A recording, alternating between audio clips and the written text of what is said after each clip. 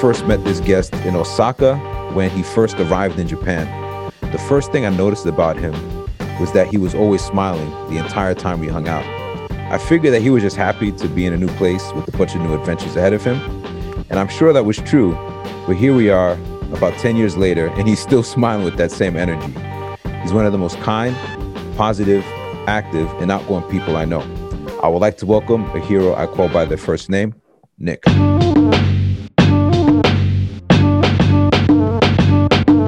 Hey, what's up, man? I appreciate that awesome intro. That was nice. But you missed it by 1 year, actually, though. It's been 11 years now, man. Holy crap, man. Holy shit, dude. 11. My March 12th was the 11th year for me. Wow. Wow. So you know what's nuts, dude? When we first met, I was only in Japan for 5. 5 or 6? 5 when I think Really? between 5 or 6, yeah. I came in 2010. 2004. So I was going on my 6th year when we first met. So you've been here like pretty much double. That's crazy. I remember when like my 6th year came up, and you were like, "Yo," when my 6th year came around, that's when you came. And I was like trying to put myself in your shoes. I was like, "What?" Like it was kind of a trip. Yeah. Yeah, that's crazy. And then I just doubled. You doubled it, man. Isn't that nuts, dude? Man, that's crazy. That's crazy. So 2004 for you? Yep. July 2004. And I was just thinking, you said we met in Osaka? I think, you came through with Lee. That's right. That was the first year I was here. Lee Sean was like, "Yo, let's go to Osaka." And I was like, "All right." That's where it all started. Yeah, man. Yeah, dude, that is nuts, man. So yeah, man, I just wanted to say thanks for doing this. This podcast is just my pleasure. It's like mainly for people who want to practice English or teach English, and it's a regular conversation for people from different places in the world and stuff. But yeah, it's just it's like just me just giving my friends props and stuff. So yeah, thanks, dude. Thanks for doing this. I appreciate it, man. I'm glad to be on. You've had some pretty interesting guests. Haven't listened to them all, but man, I'm probably the least accomplished out of all of them. No way, man. No way, man. I don't know about that. You got some. Everybody says that. Pretty successful friends, man. No, everybody says that, but man, I think you've done a lot, man. But yeah, we'll cover some of it, maybe not all of it, man. But all right, man. Like so like as we mentioned before. So when we met, I was about 30, and you were what, like 24? Yeah. I was 24. Yeah. I had the world in front of me. Yeah. Like you said, man, I loved it when I was excited to be here for sure. Mm-hmm. It's like it's a new world over here, man. It's crazy when you first come here, especially coming from Lubbock, Texas. Yeah. It's crazy, man. So it's you got it's nuts, man. Because before meeting you, I hadn't met many people from Texas. I had the idea, like kind of a stereotype, and then the first person I met, I think, was Ian, who. He's not a good representation of Texas. And then after that, it was Dean. Okay. And he also wasn't a good representation of Texas. No, not at all, man. Not at all. And then I met you, and like I still feel like I haven't met a proper Texan yet, but maybe Texas is changing. The proper man. Ones, they don't go anywhere, man. I feel like they just stay there for the most part. You know? I think people like us, Dean and Ian and I, we try to get the hell out and see the world, Yeah, man. But I have a very skewed, because I think of Texas now, I think of just like really, really cool people, man. Ian's awesome. Dean's amazing. There's a lot of good people in Texas. Yeah. There's a lot of good. You guys are good. Southern hospitality is real, man. Yeah, you guys, and your parents too, and your parents came through, and it's just, man, you guys are good ambassadors for that big ass state. Which none of us live there now. But Ian's in San Fran, Dean's in LA, and I'm still over here, so I guess we're afraid to go back. Oh man. I mean, I don't know, man. Growing up in Texas, man, it's Now I'm from Lubbock, Mhm. from West Texas, the flattest place on earth. Oh, word. Okay, I didn't know that. Yeah, man, there's not a hill in sight. Lubbock is basically laid out on a grid, man. North, south, east, west. Wow. You can literally go from First Street to now like 160th, man. Just like north, south, man. You can't get lost in that town. Everything's just flat. You can literally, it's flat. It's literally Google Earth that someday, and just look at it. And then we got a loop that goes around. We got one circular road, and then the rest is a grid, an Excel sheet. Wow, man. Excel sheet. But nah, man, it's a beautiful city as far as, the sky's big. You got nothing to block the horizon, so you got beautiful sunsets. Lubbock, actually, not too long ago, it's maybe hard to believe, but it was voted like it had the most extreme weather of all cities in the United States. Really? Okay. Yeah. Got voted by like the Weather Channel. Really? Like for, I don't know, 2017 or something, and I kind of believe it. The weather there is so hard to predict. One day it'll be freezing, minus degrees, and then the next day it'll be 70, 80 degrees or pushing 100. Damn. Oh, that sounds nuts. You got man. dust storms, you got thunderstorms, you got hail, snow, ice, man. You got it all there. Really? And yeah. Oh, why did when I moved here, they were like, you got to be Maebashi and this part of Japan gets really windy. You got the karakage and everything. Yeah. I was like, shit, you ain't ever been to Lubbock, Texas, have you? Like, tell some of your students, or if they listen to this, Google dust storms in Lubbock, Texas, or West Texas. Yeah. You ever seen the sky turn orange? Wow, man, it's like something out the Mummy movie or something, man. Yeah, man. They call them the haboom or something, like the haboom. Oh, man. That's nuts, man. I used to hate, going to school. I can remember in college just walking to class some days, man. The wind blowing so hard. Nobody wears masks in the States, especially back then. Yeah. Just like that dirt getting in your mouth. It's like, dude, get me out of this town. That's nuts, dude. No wonder why you left.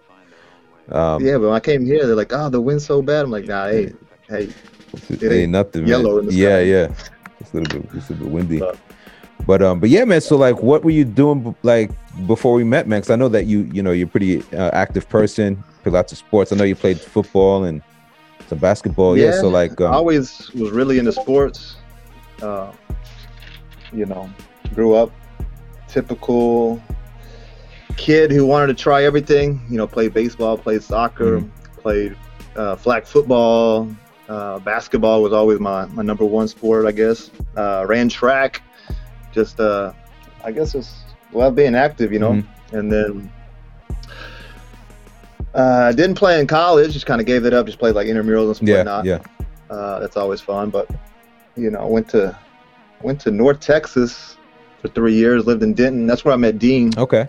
And actually I think I only ran into Dean like maybe once or twice at a party. So we have, it wasn't the reason I came to Japan, but way back in my freshman year of college, I met Yoko and Kanako and a girl named Natsuki our freshman year at a party.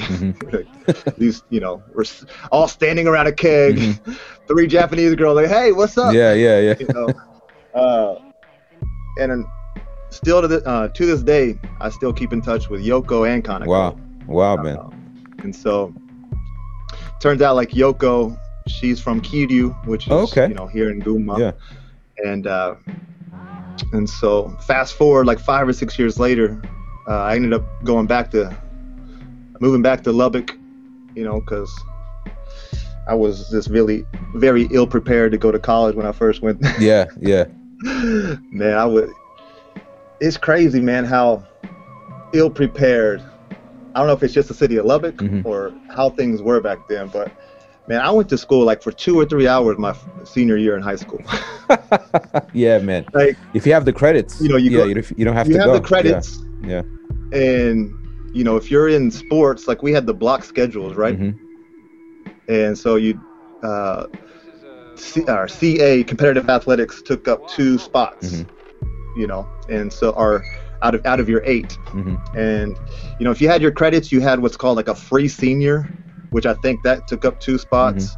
You could be like a teacher's assistant, which means nothing. Like you're not really like, you just be a teacher's assistant for a coach who doesn't give a shit. And you know, and you have a couple of credits. It's so bad, man. It's so bad. But you know, when you're 17 years old and you're saying, oh, I can leave school by noon every day, hell yeah, you're out, man. You're out, man. You're out. And so, you know, I went to college and yeah, it just wasn't working at first. I just, you know, partied a lot and, you know, didn't study. You know, it happens. Yeah, no, it does, man. I think a lot of, you know, it's an adjustment. It's an adjustment period. And you have to, you know, it's something like a term in like in developmental psychology called like rupture. And it's like when, you know, you have your stability and regular way of doing things, and a rupture happens like going to college, or it could be anything, it could be even an injury. But, you know, especially with learning, you know, like going from one learning environment to another, and you have to find a new medium. And if you don't have like the tools or the help, it could be an issue. Like I was saying, my freshman year, I met my Japanese friends, and ended up transferring back home to Lubbock, to Texas Tech University, and really buckling down and trying to get through school. I worked at a bank, man. Oh, wow. No. I was a teller supervisor for Plains Capital Bank, man. Didn't necessarily wear a suit every day, but I was, you know, wearing slacks and a tie every day, and you know, cashing checks and doing money orders, and oh wow, you know, making deposits, and it was actually, you know, I enjoyed that job actually. You got to interact with a lot of your customers and your, you know, people coming in every day. You know, work with a small team of people. We had like a small branch. It was maybe 7 or 8 of us, and I don't know. It was a good time. You know, I worked there for 3 years. While I was going to school full time, I was just really trying to get out of school. You know, get out of, you know, I moved back to my hometown. I was ready to get out again, but I was really busting my ass, man. My senior year, taking like 18 hours, then working technically part-time, but I was pushing like, you know, easily 30-35 hours a week, you know. Wow. Sometimes 40, yeah. And then, so sometimes I'd wake up at 6:30, be at the bank at 7 to open it, and then somebody would come at like 7:30 or 8 to relieve me, and I'd go to my morning classes, come back and close down the bank later on, and then maybe do a night class, you know. Wow. Okay, so you were hustling, so, man. Yeah. I was hustling. I was just trying to get out of, you know, trying to save money, trying to, you know, get my schooling over with. And then honestly, when I graduated college, I didn't even think I thought about teaching abroad. You know, I wanted to do some traveling. I wanted to get out of Texas. I wanted to, you know, spread my wings, I guess. 'Cause, you know,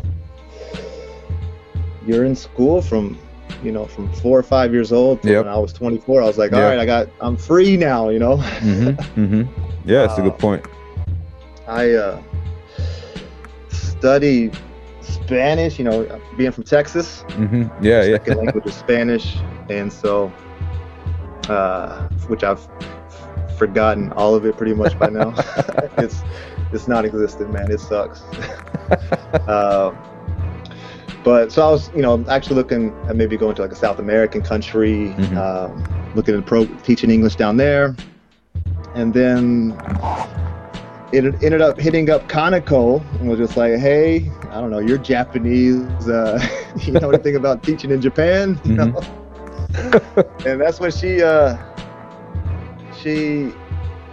introduced me to Dean, and was like, yo, hit up Dean. He's over there teaching. And honestly, man, I was really lucky to get the job here, because Dean, when I hit up Dean, he was like, yeah, I'm here, but I'm actually moving to Tokyo. And you know, it was I think I got the job offer, if you want to call it that, like in November. And then I came in March, and so I knew a good 4 or 5 months before I was coming here, but it just worked out. You know, a little bit about my job. I was like, oh, should I send my resume to your boss? And he was like, nah, you don't give a shit, man. Yeah. He was like, just send literally, he just wanted to see a picture of me. Like, oh, he fit the profile of a white English teacher. Good. Yeah. That's all he really cared about. And so it was smooth, man. I was lucky. A lot of people don't have it that easy coming over here, I always say the JET program is probably the way to go. That's what I did. You were on JET program. Yeah. You have the biggest community, and but yeah, man, that's what I was, I guess, doing before I came here, trying to get through school as fast as I could, and then like I said, I graduated and wasn't sure what I wanted to do still, but besides travel, I wanted to get out. So that's dope, man. So it seems like you've kind of been doing what you've planned, for the the past 11 years, man. Like you've been in a lot of places, and it's dope, man. You've achieved your goal, to some extent. To some extent, I guess. You gotta. I mean, it's Japan. It's great. Especially when you first come here. Like I said, I fell in love with it right away. Yeah, and it's I think it's changed a lot since then, though. You know what I mean? Like I think people that I don't know, maybe it's not the case, but it's just our perspective. But I kind of feel that there was a little bit more adventure because Japan was really late to like the website game and the internet game. So like, you couldn't just jump on the internet and be like, I want to find an interesting place. Like you really had to explore a little bit more. Network and connect with people. Yeah, exactly. And try a little harder for sure, man. I mean, I was all about it whenever I found out I was coming here. I got those Lonely Planet books and I bought a hiking book, and I was all about like learn, because you look at the map of Guma and all the trails and all the mountains, and you're like, oh shit, this is gonna be fun, Yeah. And I think I went snowboarding like the second week I was here, man. Man, you never stopped, man. Yeah, man. Then I climbed Mount Shirane with Gary, and I forgot the name of it, but within the first month I was here. Yep, I've been there. I bet the Shirane, yeah. And so I was just excited, man, like to be here. Didn't speak a lick of Japanese, but it was, it was Dean's going away party at, there was at a place here in Maebashi. I guess that's not important, but Ian was there. Ian and Sam were there, and I remember walking to the restroom, and I was past this cute waitress, and I was just like, "Hey, damn, I can't say anything to you, can I?" Yep. Like, there's nothing happening here. I can't ask you what your name is. Yeah. Nothing. Like, and then I was like, "All right, that's it." Yep. Like you need that. People like, how do you learn a language? Like first you learn it like every other subject you've ever studied in your life. Also, you just need a little bit of motivation, Yeah. And so I found mine. That waitress.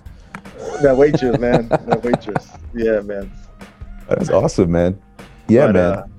I'm kind of going a little bit all over the place here. Yeah, it's all good. No. So yeah, I was just gonna say, hearing your story about, graduating and having a rough idea what you want to do, but not a specific career. I can definitely relate to that as well. Like for me, and it was a money thing, right? Because your senior year, junior year, you're like, oh shit, man, like my student loans are racking up. Like I have to pay this shit off eventually. Like I got to get out.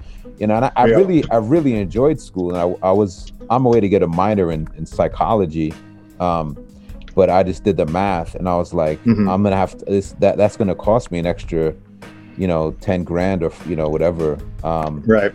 And I was working too and stuff, so I wasn't really studying as much as I wanted because I was I had to work, full time, basically, almost 40 hours a week, so, but it's funny because I remember looking for jobs, and I remember like it'd be like entry-level position.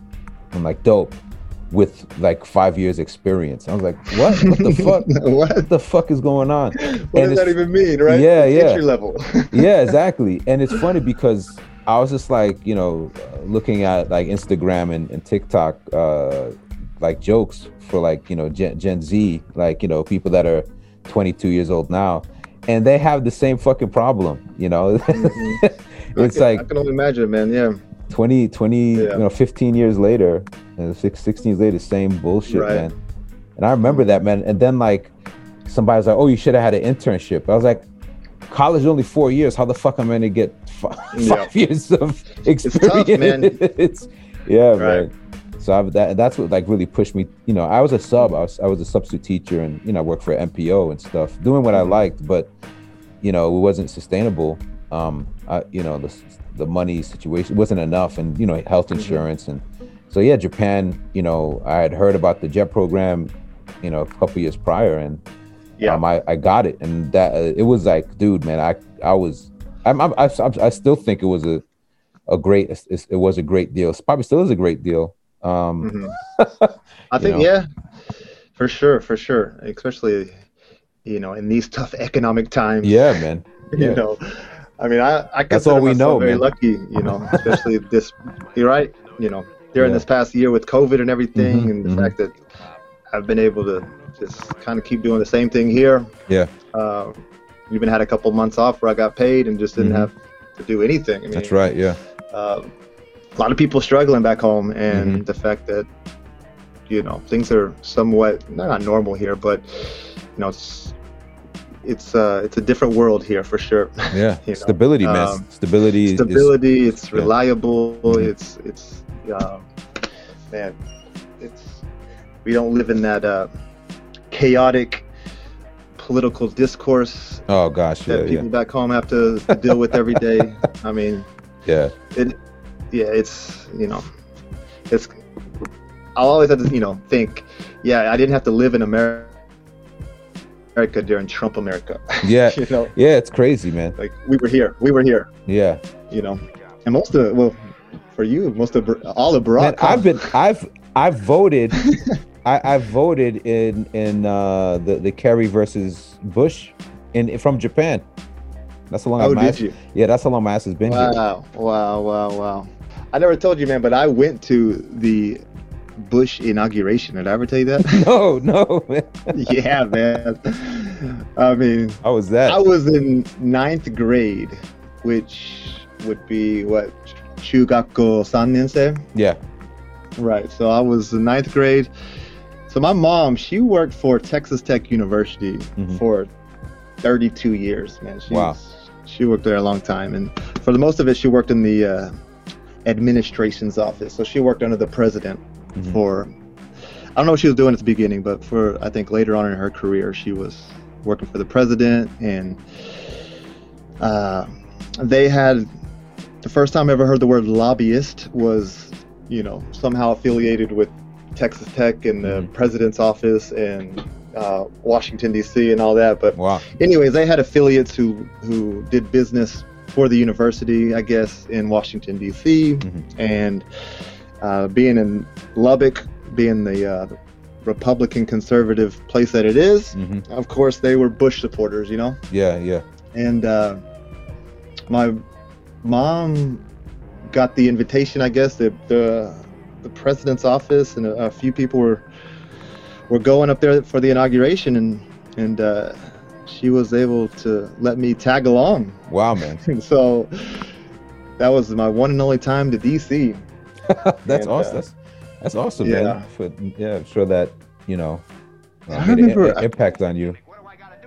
Yeah, I mean, I wasn't at all political back of course. I didn't give a shit, man. I was, I feel like kids nowadays are probably a little more political savvy. I don't know, like they're probably into it more than we were, because the internet, and they're more informed, I guess, about what's going on. But I didn't give a shit.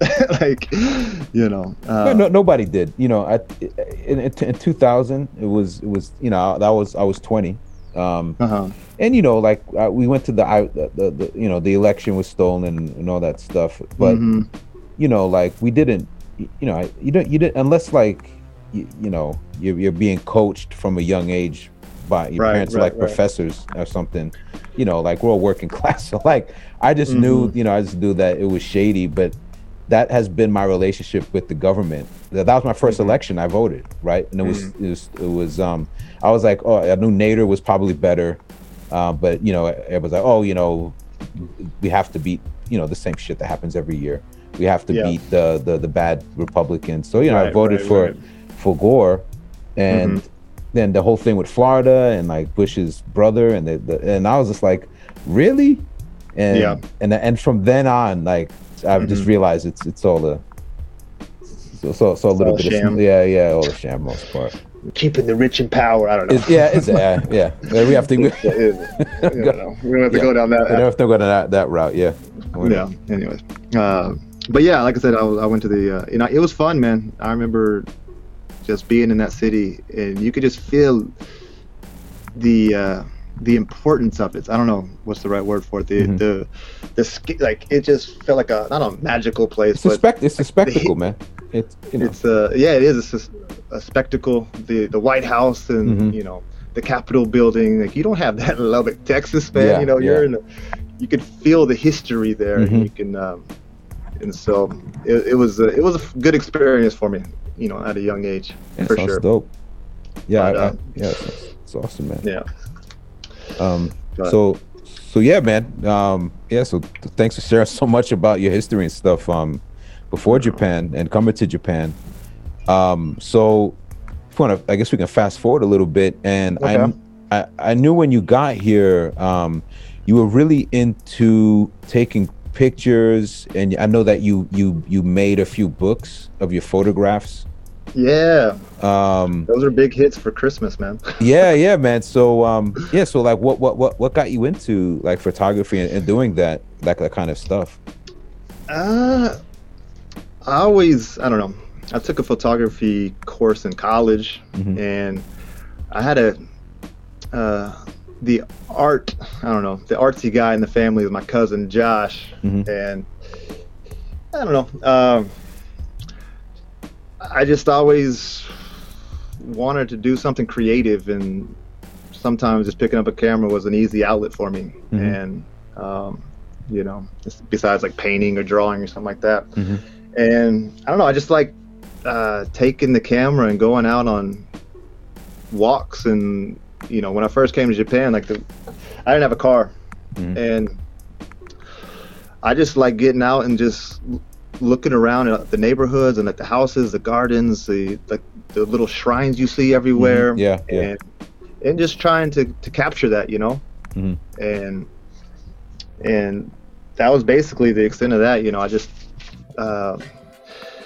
that's how I killed my boredom here. I'd wake up and just I'd explore Maebashi and just kind of, you know, just go down any random road that I haven't been on before, and just, you know, I enjoyed it, you know, and just take the camera along. And then from there, a couple years after I was here, I went home for Christmas the first year, and I was trying to think of a good Christmas gift to give the family. And you know, I'd already been here, you know, almost 2 years by then, and so I was like, hey, let's try to throw a book together. And that was, I guess, my first project maybe with my photography. And I don't know, it was a hit. It's funny looking back, and I still have it. You know, I tried to do the English and the Japanese with it, you know. So some of the Japanese is off. Yeah, like so Tokyo Tower, it's like Tokyo Towa. But it adds a little bit of the charm to it. Yeah, man. That's awesome, man. And and so from there, you know, started doing a little bit more YouTube stuff and trying to document my life here in video. And so I remember your first channel. So your first time was what? Moteki Texas. Moteki Texan. Moteki Texan. Yeah. So what year did you start that? Man, that was 7-8 years ago, man. Wow. Yeah. That was just my first channel was kind of me. The one that I have now is it was my Bashi Nick, and then now it's just Nick K. But anyways, but just I'm at these schools every day, and it's just kind of hard to tell people what I'm doing here, and and I just wanted to share a little bit of that with people back home and whatnot. And so I made a few videos like just me teaching and whatnot, and shared those. And then I started doing more like the vlogging stuff on the other channel. And then I moved to Tokyo, and then man. So from there, I was gonna ask. So that was like that's where that channel died pretty much. Real quickly. So I think that was like one of the beats I wanted to hit on, is like, okay, so you were doing your thing, doing your job, and then you wanted to spread your wings a little bit. You learned the language. You kind of and I think a lot of people do that. A lot of people go to Tokyo. I never I never did it. It's something that I don't know why. I probably should have. In retrospect, I probably would have been making a lot more money than I do now. But I always. You're almost there now, though. Well, I took a very slow roundabout way. But what drew you there? Obviously, you want to. You can. There's lots of opportunity in Tokyo. But I guess me being from New York, I would never go to Manhattan and try to make. I just know that I just know it's almost impossible to do it. What was the allure that got you there? A little bit of it was just saying, I lived in Tokyo, or I did it. I lived in the most populous city. I don't know if it is in the world, but it's up in the top there, 2 or 3, right? And I just wanted to be there all the time. I don't know. Before moving there, I would go down there maybe once or twice a month sometimes, And so I thought, hey, I've been in Guma for 4 years. Let's go try it out. It's Tokyo, man. There's so much to do there. It's just such a lively city, and endless possibilities, and just And so I went and tried it. Looking back, if I could redo it, I started off on the wrong step, wrong foot, big time. My buddy, he was living with his girlfriend, and was just like, "Hey, man, you can come out to Tokyo and live with us for cheap." And I was like, "Okay, let's do that." And Tokyo's big, man. Tokyo is big. He was living out in the countryside, Tokyo. Yeah, that's not Tokyo. Yeah. Way out by Machida. And so I moved all my shit out there, and I remember being there like, dude, this is not Tokyo. This ain't motherfucking Tokyo. This ain't Tokyo. Oh man.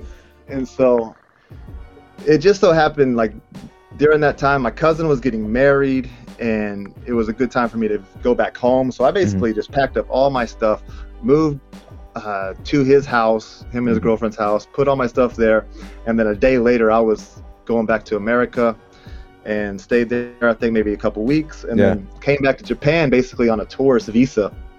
Oh, I remember this. Yeah. And so, and I was from there, did the job hunt, and that didn't go too well. The entry level.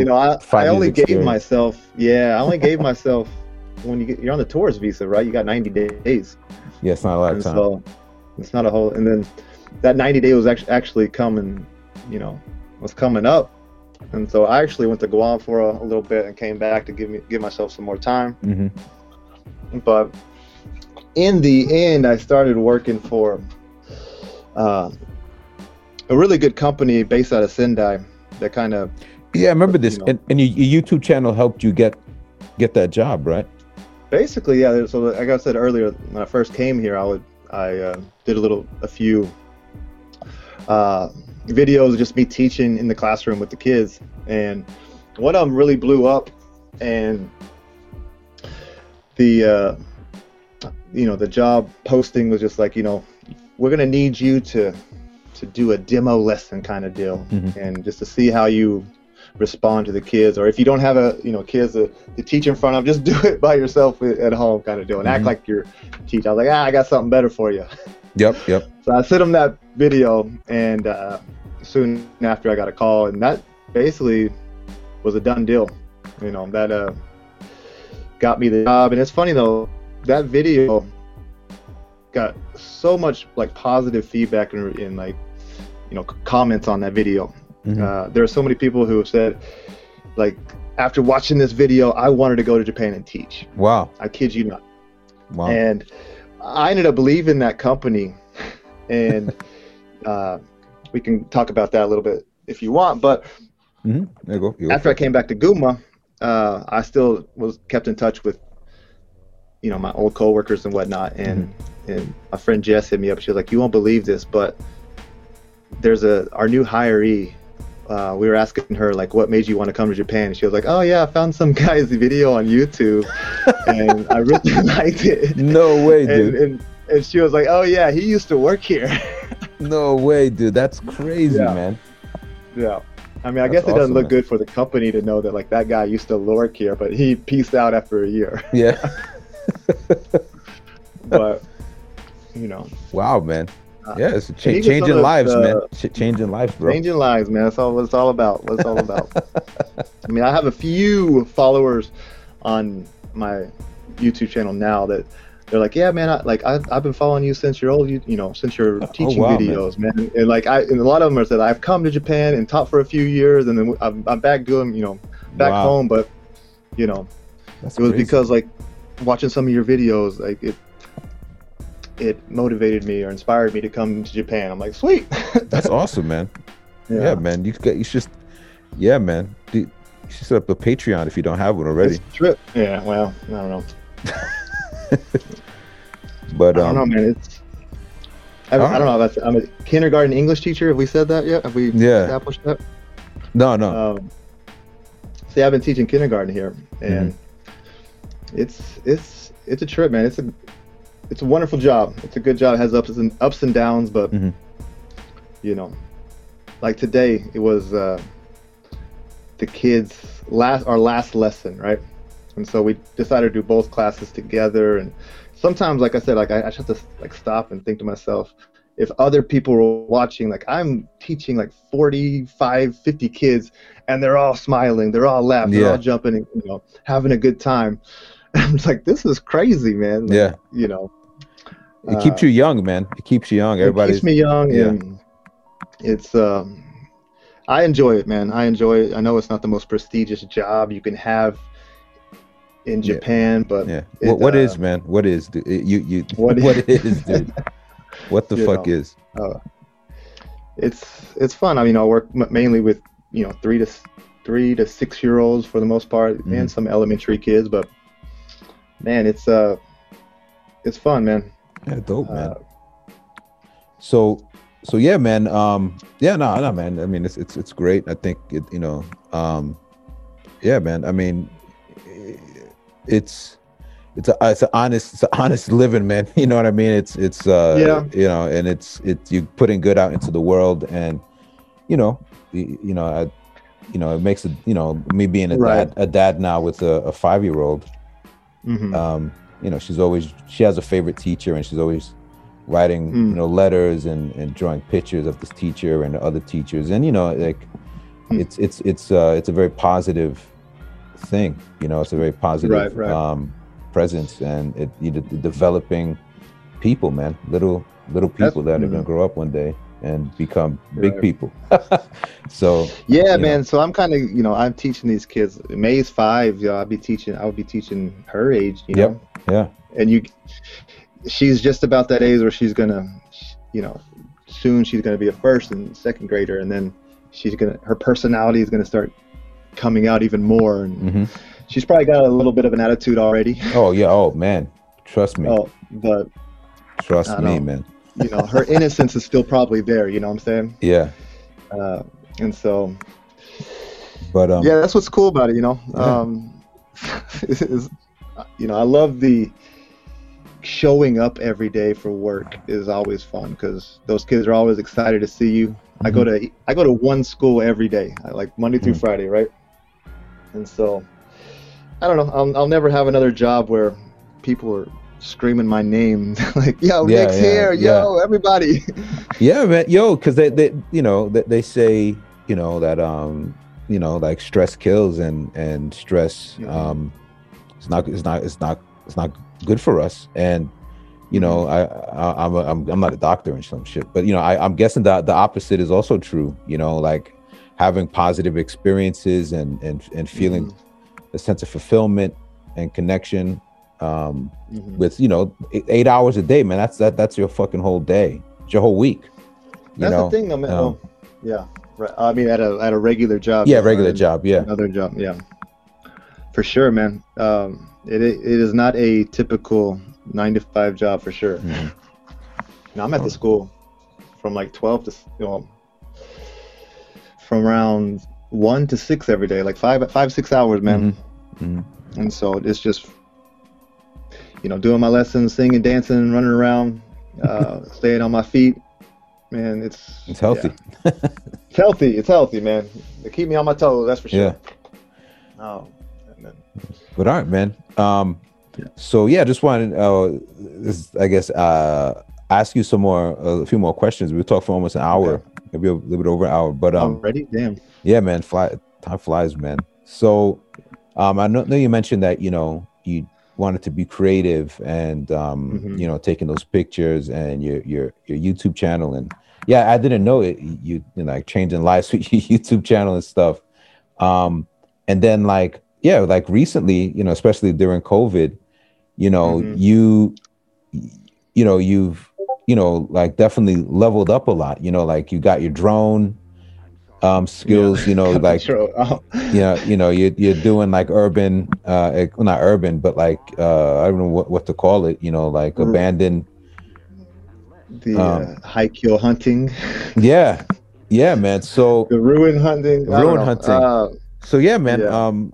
How did that get started? Did you have like an influence that did man, you like what had? Because like you also were doing, because I know that you were doing some acting with like Tasty English, which I have some of my students watch. And I know you were also like an extra in some movie as well with the chick from Twilight, right? Twilight, Kristen Stewart. Yeah. That movie was Equals, man. That was, yeah, dude. So that Tasty English and, you know, that kind of stuff, being an extra. That was when I was in Tokyo. I got the opportunity to hang out with Steve and Kevin and some of the guys on Tasty, and you know, I wrote a couple episodes and got to write, you know, learn how to write a script and act, and you know, that was fun, just being part of that process. Yeah. Because, you know, those guys went to film school, so I got to learn a lot from them. Yeah. And then through them, they got me that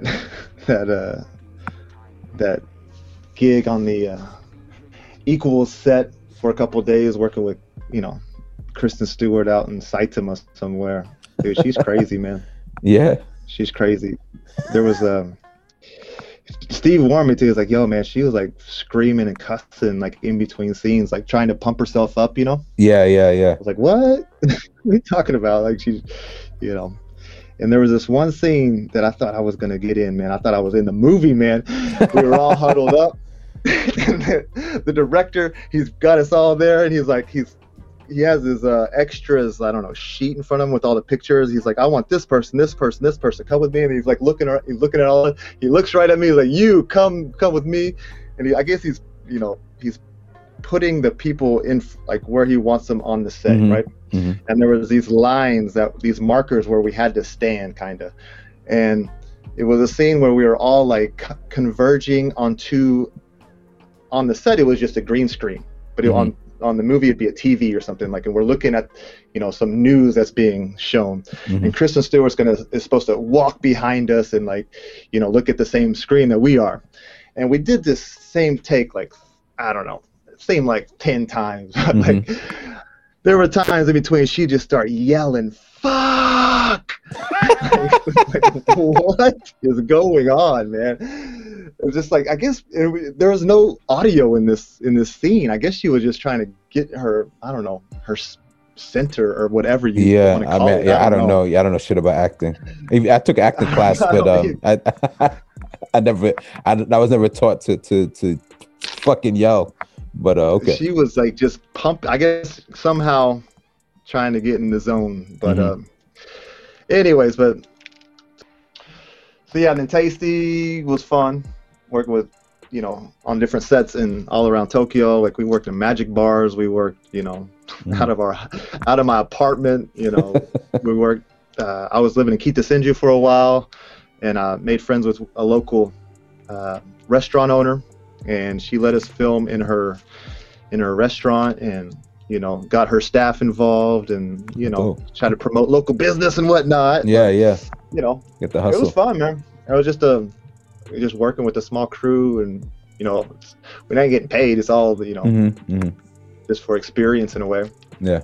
But and then fast forward, came back here, and then last year or so, just really trying to take this YouTube channel, trying to pick things up, and with this COVID situation, and not I haven't been to Tokyo in over a year, so. Just trying to, how can I get out and see more Japan, and also share that with people, and share.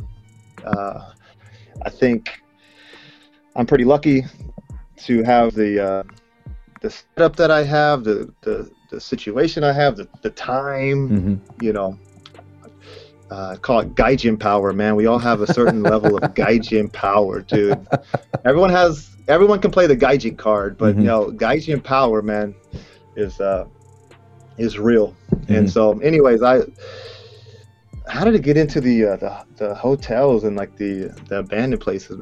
Because they are all over the place. They're everywhere. They're everywhere. Yeah. I mean, I just started. I got some friends up in the Kusatsu area, Agatsuma, Kitakaruizawa, and man, you just see them everywhere. In Minakami, where you're at, dude, they're everywhere. I was up in Nikko a couple weeks ago. Everywhere, man. There's just littered all throughout the countryside. And so I was just doing some vlogging, and I was like, well, let's go walk up to one. Let's go see if we can get in one. And so one thing led to another, and I ended up just Google searching in Japanese, like Haikyo and Gunma, and there's a website that shows all types of ruins, and not just hotels, but old you went to that old school, mines and schools and hospitals, and it's crazy, man, because it's a lot of comments are like, what is the deal? Why does Japan have all these old abandoned stuff? And it's just like, it's all left over from the bubble economy. Economy, it's all, when things went downhill in the 90s, and they just, what do you do with them? And population some of them are well in really good shape, and not saying that I would, if I wasn't doing YouTube, I wouldn't go into these places, but it's kind of goes hand in hand. It's alluring because and I recommend anybody listening, check out Nick's YouTube channel. This Nick K. It's amazing, man. You went to the One Love Hotel with it's so much. And the thing is, dude, I've going on to year 17, and I've just gotten so used to seeing abandoned places that I don't notice it anymore. Ramen shops, pachinko parlors. Man. I just don't. It doesn't register to me because they're literally everywhere. And I mean, I saw there was a little bit of a niche on YouTube, and so, I mean, there's back home. There's a popular series of like people going into dead malls.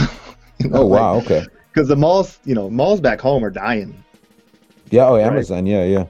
Because of Amazon, and so some of these malls are either closed or there's literally nobody in these. They're open, but yeah.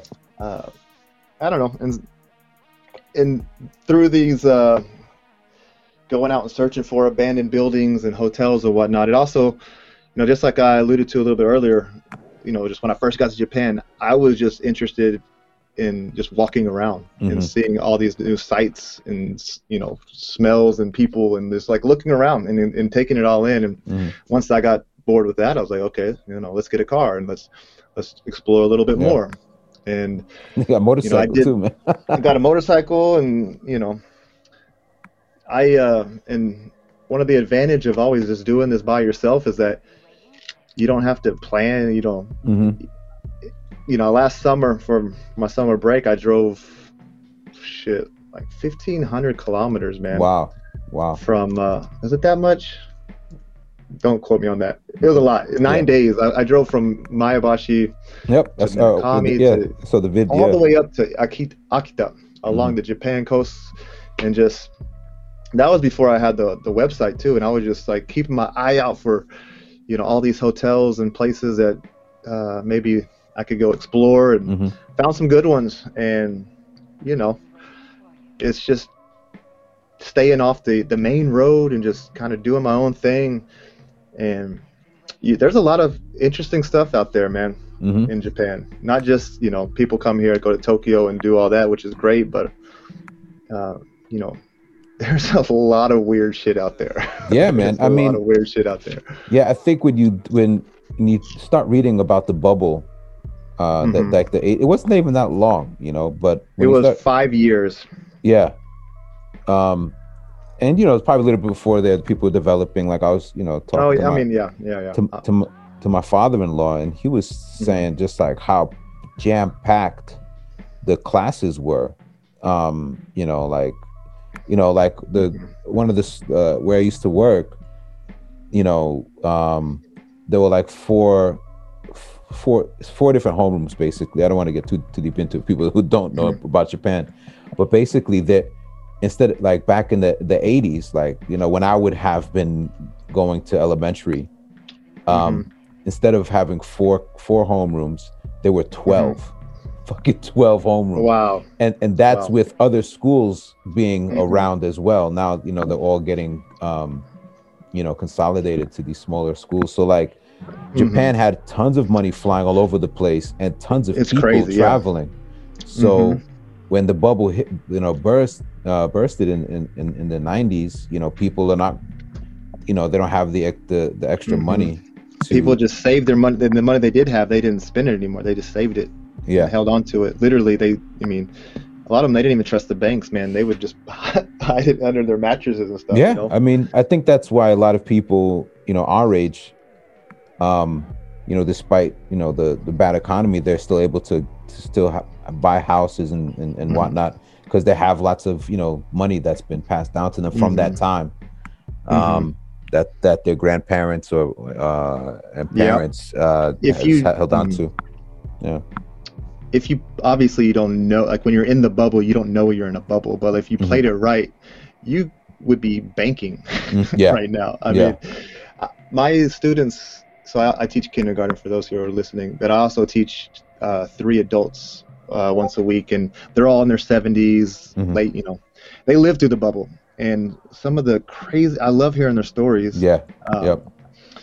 And golf memberships, country club memberships were a thing during this period, and the numbers are astounding, man. People would take out loans to buy a country club membership. What? She was telling me, they would. I'm not kidding. For like $40,000, her husband took out a loan to get an Akagi country club membership during the bubble economy. And I'm with with these country club memberships, I'm guessing there's a limited number, right? Mm-hmm. And so as the market's going up and as the price of land and real estate in the stock market is rising, Mm-hmm. these country club memberships are also going up. Mm-hmm. And you could buy and sell these, apparently. That was a thing.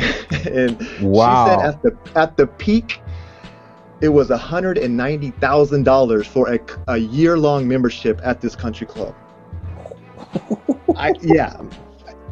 I'm telling you, these numbers, like, if anyone listening and you want to hear more about the country, like the bubble economy, just look at some of the numbers that, It's nuts. about Japan's economy and the way the price of land skyrocketed, the stock market skyrocketed, and then it all crashed, obviously. But things like this,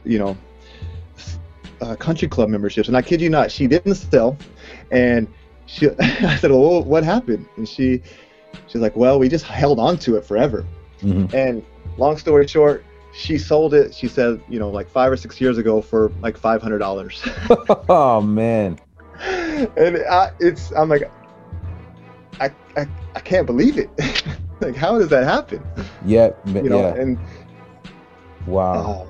That's kind of the extremes you're dealing with when it comes to the bubble economy, and then the aftermath with all these hotels and stuff. Like, that's how bad it got. And I mean, because it's you've documented, like, people there's, because like usually when you shut down a business, right? I'm not a business guy, but don't quote me on this. Usually when you shut down a business, you kind of like start selling stuff, like, oh, I have these plates, have these speakers here, maybe we can get rid of these shelves, get rid of the sink, the fridge. But these hotels, bro, everything is just there. Like, like they just like literally said, okay, it's over. Have you seen the video that the one where I think I went to Douai Station, and I'm coming back and I stop at a souvenir shop it's right by a lake and a dam. I'll have to send you. I'm not sure. You got a lot of vids, man. Yeah. But the souvenir shop you can tell it was on the not the main road to get up to Douai Station and up in there. It's on this, like, on the other road that gets you out of there. But me being me, I went the slow road, and I went the road less traveled, and I ended up passing this souvenir shop, and I go inside, and everything is still in there. Like, it was a souvenir shop / restaurant.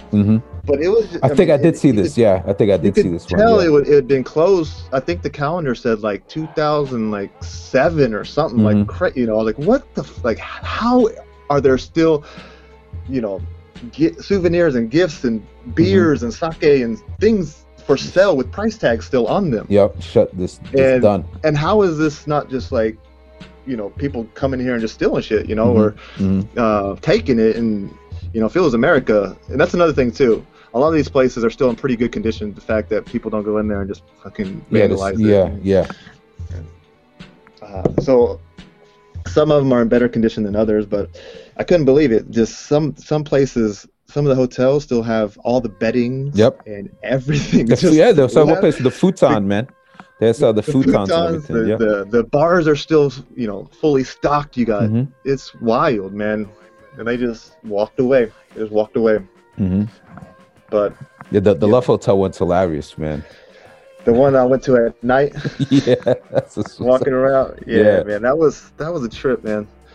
I couldn't believe that place. All the different themes and all the what the hell is going on here, man? You know what it reminds me of? It just, I think, like if we keep this up with, global warming and this kind of inequity of people, and I think Japan is a really good example of what the world is going to look like. You know what I mean? Like, it's going to be like, how did this, like, people just literally left shit on the shelves of like, and I think we're going to see a lot of that with some towns. You started with the malls, right?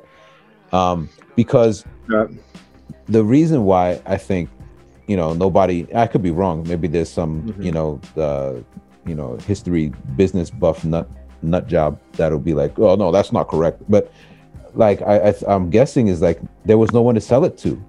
Like, Yeah. it's just like, oh, we're all, it's over. And I think people here are generally frugal.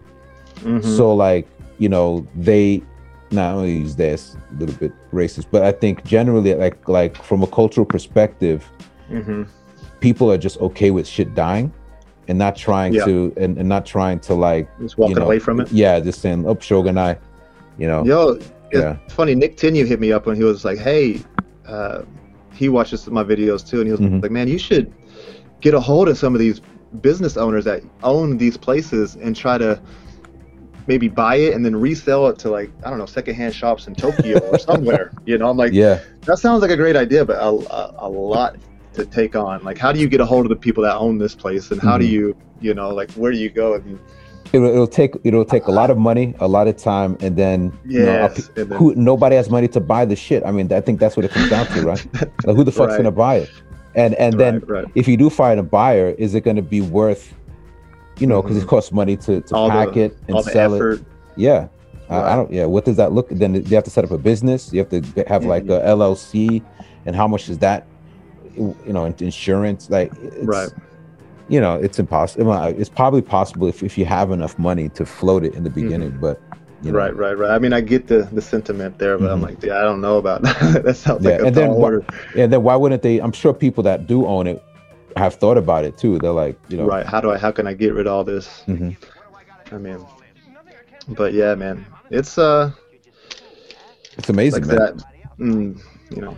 But yeah, man, I think, you know, this, like, what you've been doing is, I worry about you, man. Like, you don't get any kind of asbestos poisoning, some shit. Luckily, we're with the COVID situation. I'm always having I have the mask on and whatnot. Yeah.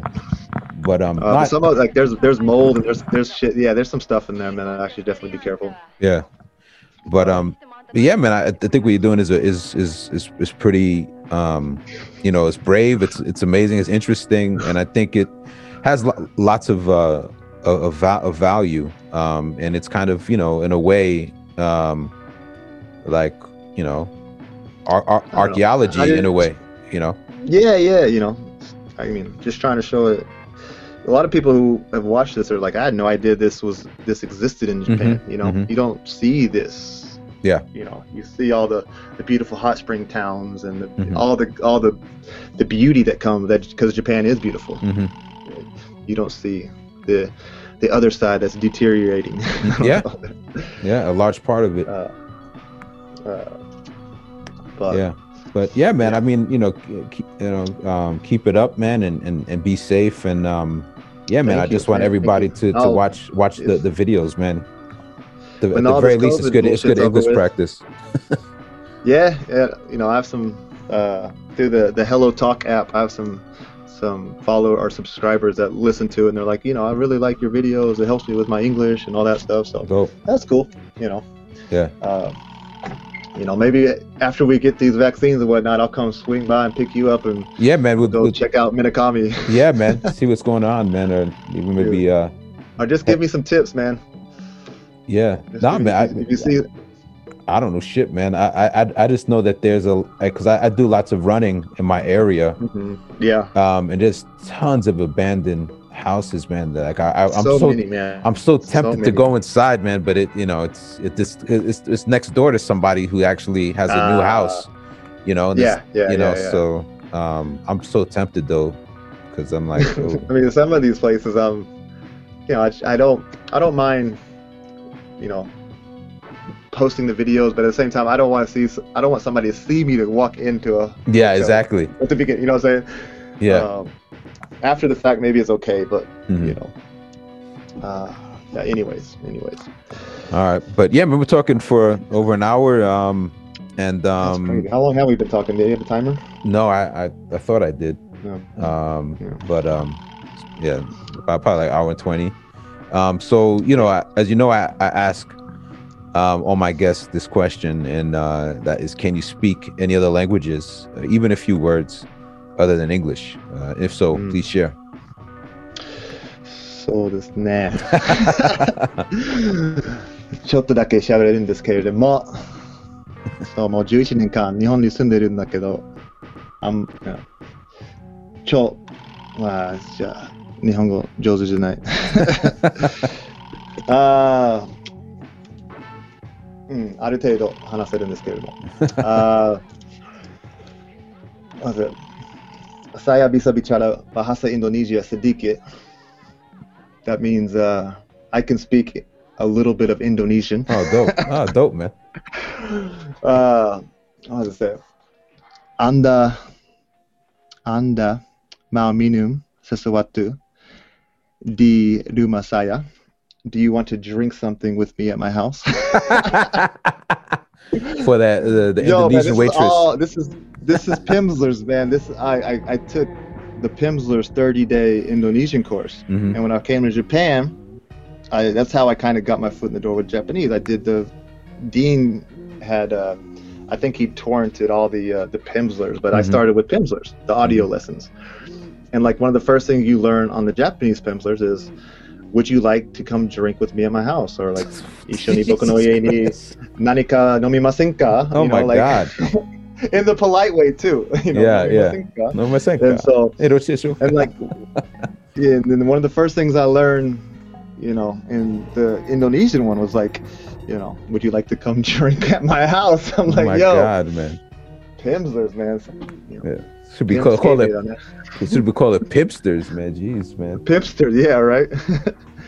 But yeah, and then dos virus, por favor.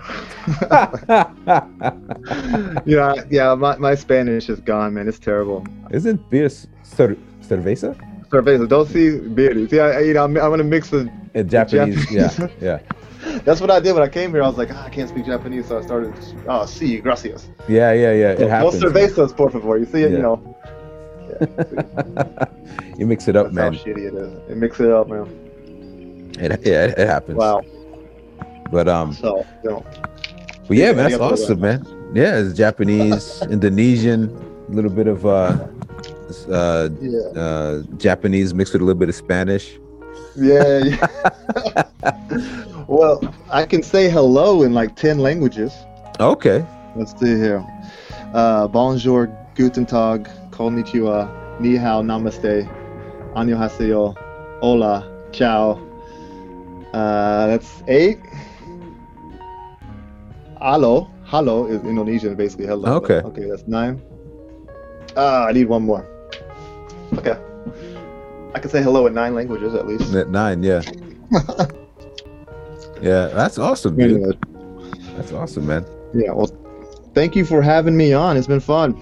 Yeah, man. Thank you for taking out the time, man. No, man. Really appreciate it. This works for you. Hope your students get something out of this. I don't know. Yeah, I mean, I don't know if how many of them like listen or what other teachers use this for. But at the very least, it's a little bit, it gives people a chance to learn about somebody from someplace else in the world. Right. So yeah, man, I appreciate it, man. Thanks for sharing. And yeah, man, thanks for being a hero that I call by their first name. Well, thank you. I'm honored. And thanks for everything you do, man. You're a brother to me, man. Get back at you, homie. Yo, can't wait for all this COVID shit to be over and we can kick it in person, man. Yeah, man. This sucks. And yeah, man, just keep doing what you're doing. Super proud of you and everything you're doing, man. You're a great father. You're a great guy. And super proud of you, man. Get back at you.